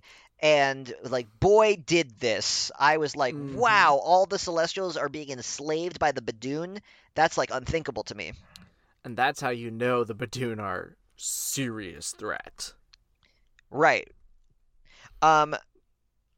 And so Star-Lord has to intercede with one of them, and the mechanics of this are kind of complicated and not that interesting, but it turns out that nowhere waking up in the present is Star-Lord using the Celestials in the future to send a message back to Adam Warlock. I love that time travel bullshit. But I do like how they didn't drag it out for too long. It wasn't a big mystery for more than one issue. Yeah, one issue was the exact right length for that mystery because you didn't forget. You didn't forget, and otherwise it would have felt kind of like, all right, fine, whatever. It's like, did you really need to spend that much time building it up? No. One issue, perfect length. Which really also works because then the next issue goes back to the final battle of War of Kings. So we're flipping off issue by issue. We're going back and forth between the two timelines. Mm-hmm. Yep. We get that final battle. We get some, Quasar getting beat up by Medusa again, which fair. Fair. But the rift opens up, and we get Space Squid.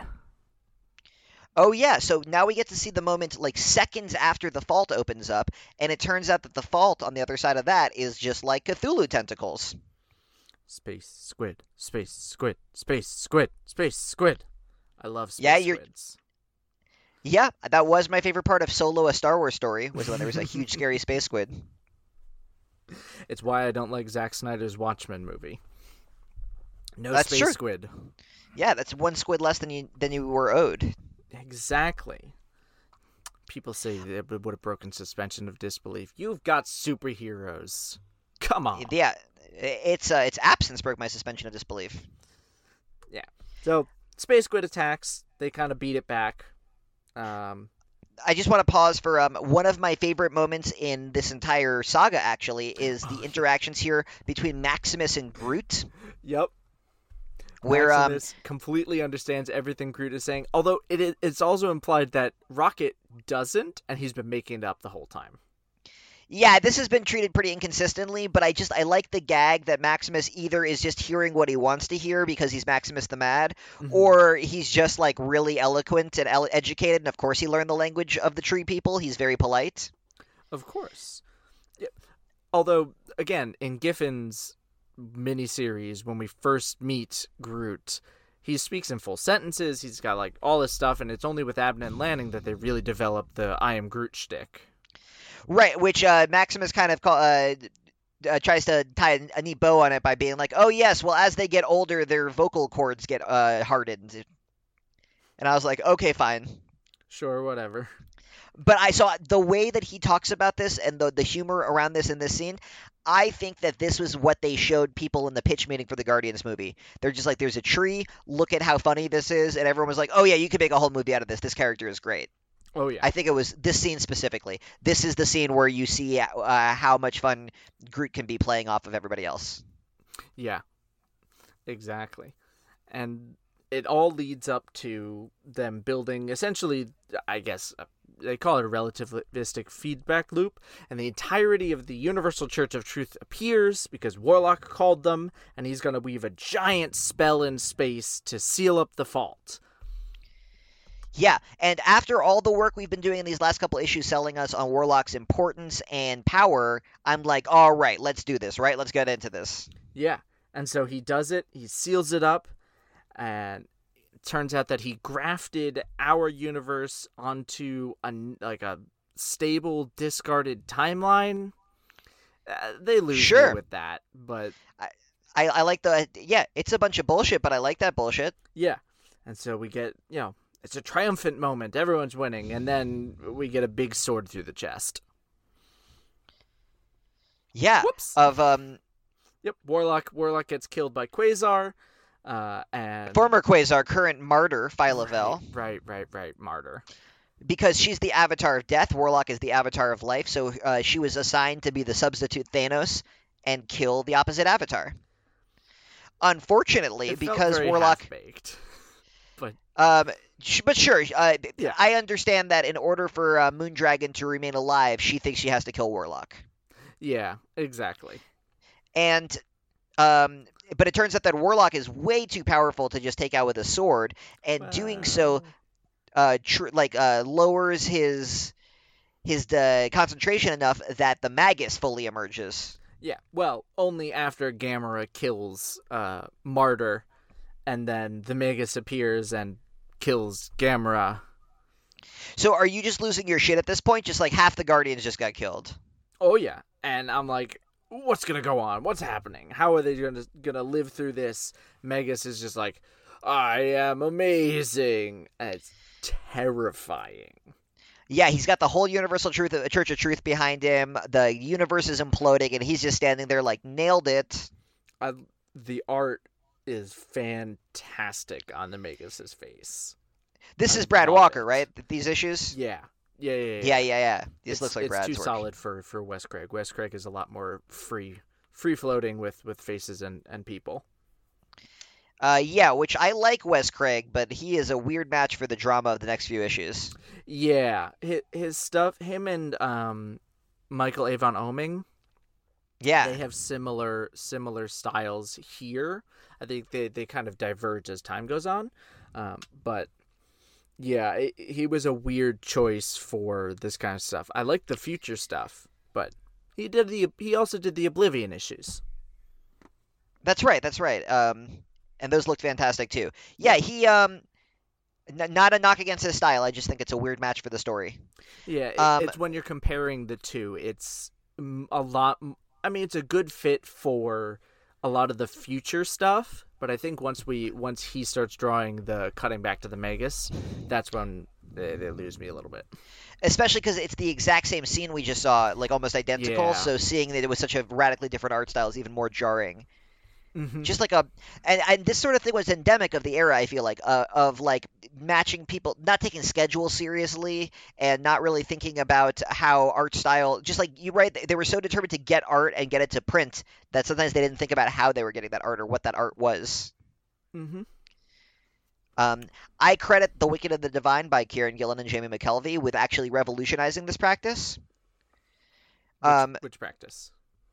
Well, so I feel like with superhero comics, the two things you either have is either there's delays because we're asking artists to do way too much and they can't keep up with the schedule and the book doesn't come out on time, mm-hmm. which happened a lot in this era, or the artist just burns out and we replace them with a completely different artist that doesn't draw anything like them and it reads really weird now. Mm-hmm.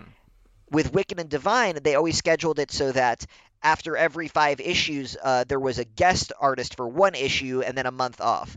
And it ran like clockwork like that for like 5 years.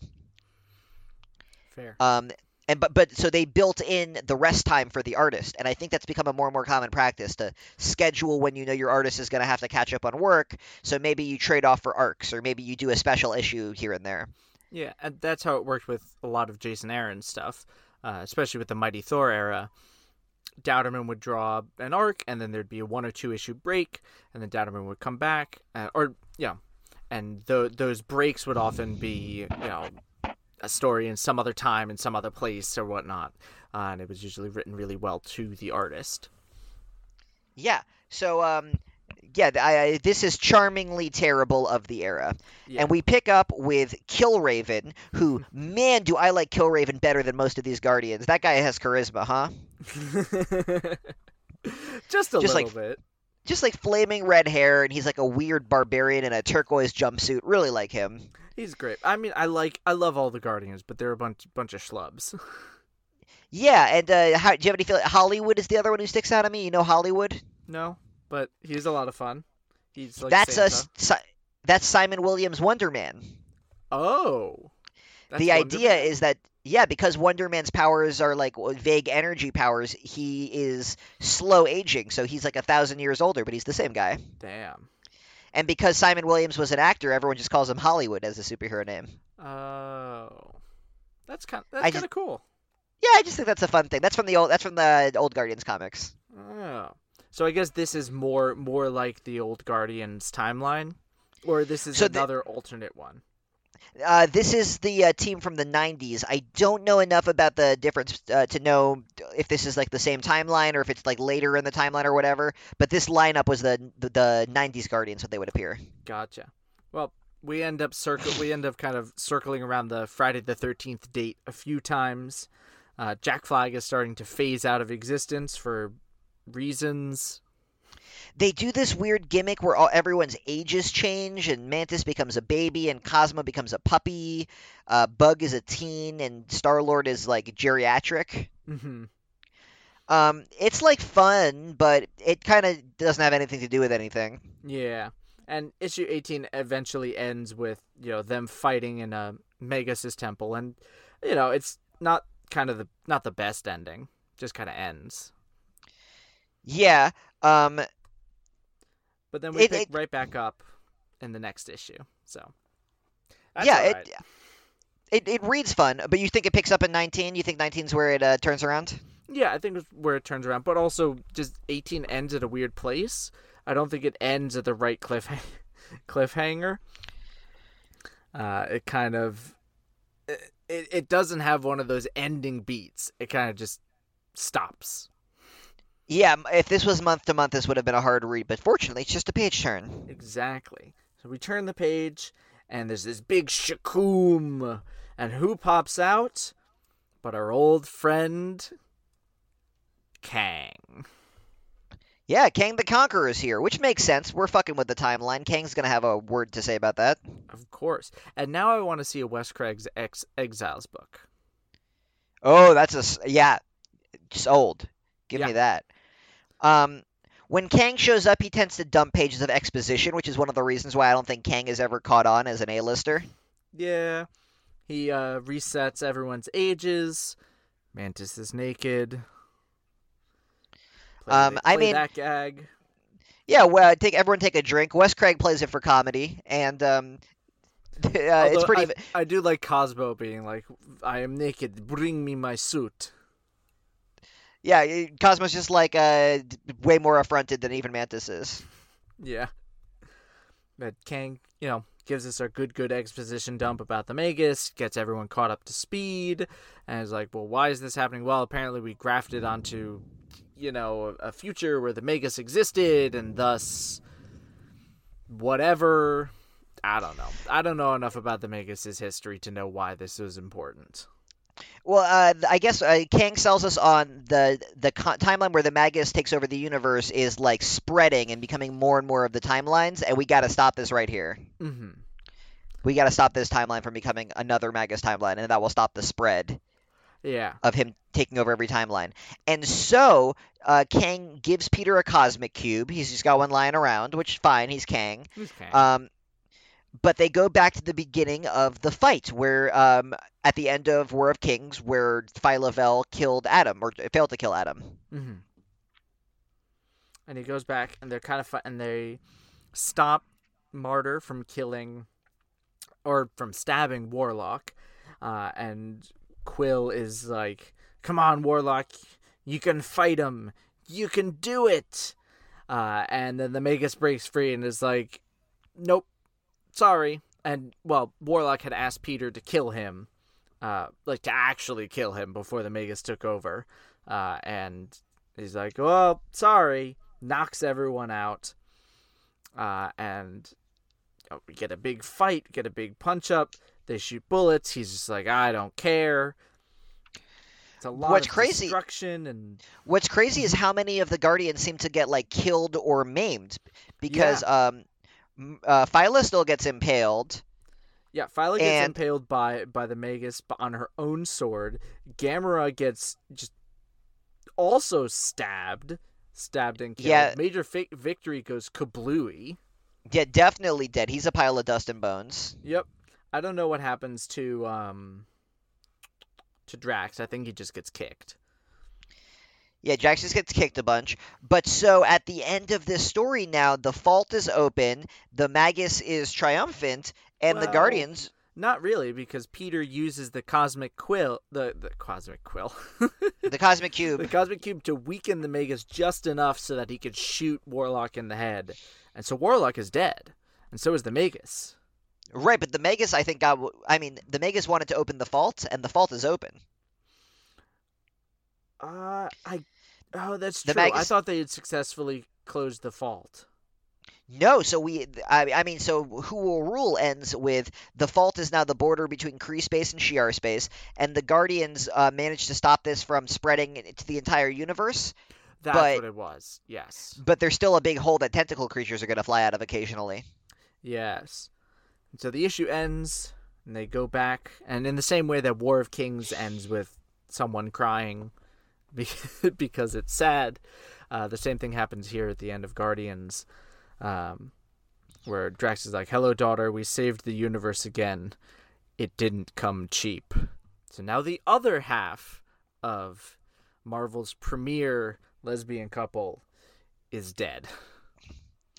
Yeah. Again, what a pattern we have here. Yeah. I even wrote in my notes, I'm like, all right, so we have how many? All but one of the female characters of the Guardians are dead. Yeah. Moondrop is the only one that's alive. It's definitely a real maudlin note to end on, similar to War of Kings, like you said. Mm-hmm. It seems like the proper tone, but yes. There's some unfortunate moves. But overall, Elias, we just concluded War of Kings. How are you feeling about this grand cosmic experiment? Man, I was not expecting War of Kings to be good. War of Kings is good, but it was very good. Like I said, I had no idea what to expect, and anytime you get like a battle between Inhumans and someone else, I'm like, ugh, fine, whatever. But I think this might be their best showing. If I had to recommend like a definitive Inhuman story to show you what the characters were about, their an ethos, Inhumans ensemble story, yeah, I would pick War of Kings. I think. Yeah, this would probably they don't be come the out. One. It's not the most flattering light. They don't. No. You don't support them the entire time, but it really sells you on them being interesting. Yes, exactly. Which is nice. Which is kind of what you want, especially at this point. You want them to be. I feel like the point of War of Kings was to show, the complexity and the pointlessness of these kinds of wars, because we've just had two where there was clearly a good side and they were fighting for justice, for whatever, and the other side was just mad. And we had that here with Vulcan. Vulcan was very much an annihilus, a phalanx, but the good side was also terrible. And the only reason they entered was because they felt they were slighted. Like, both sides only fought because they were slighted. Yeah, it's definitely a grayer conflict, and even though I think a lot of people would tell you that that's not something that they would want, give it a read. It works really well. Having the moral ambiguity makes the consequences feel that much more impactful. Yeah. And what's nice also is that the main series, you could read it on its own.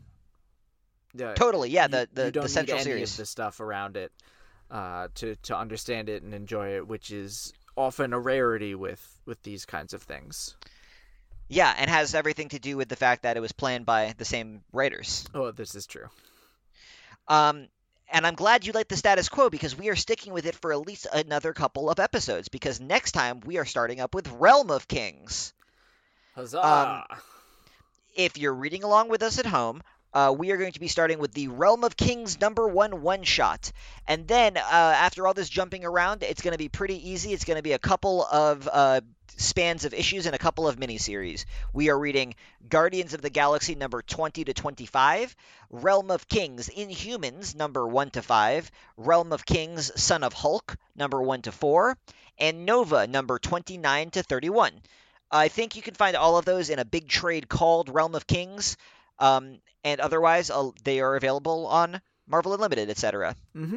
Yep, you can find them all there. And then the Guardians are included in the next Guardians trade, which is also helpfully titled Realm of Kings, and Nova in the final Nova trade, which I think is also subtitled Realm of Kings.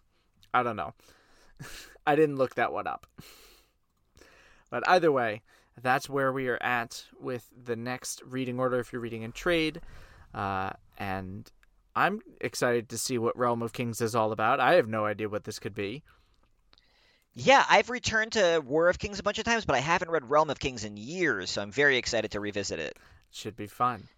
So where can they find you, Jake, on the larger interwebs? I can be found on Twitter at rambling_moose. And you can find me on multiversitycomics.com, where I'm usually writing about X-Men, and currently also writing about Attack on Titan, which I got a lot to say about, as one might imagine. Elias, same question to you, my friend. If people wanted to encounter you on the interwebs, where would they go about doing that? You could find me on Twitter at Quetzalish, Quetzelish. It is my superhero name from the year 3009. You can also find me writing at multiversitycomics.com, where by this point I will have wrapped up my reviews and reading of Demon Slayer, but I will still be going on and doing Babylon 5 for a little bit longer. So please read those. I am enjoying doing it. Read my Demon Slayer reviews just for the faces. I highlight some of my favorite panels from those comics. Even if you don't know any of it, you will laugh. I guarantee it. That's the Elias guarantee, folks. It's the Elias guarantee. Stamping on it all. And we will see you in the Realm of Kings. Excelsior.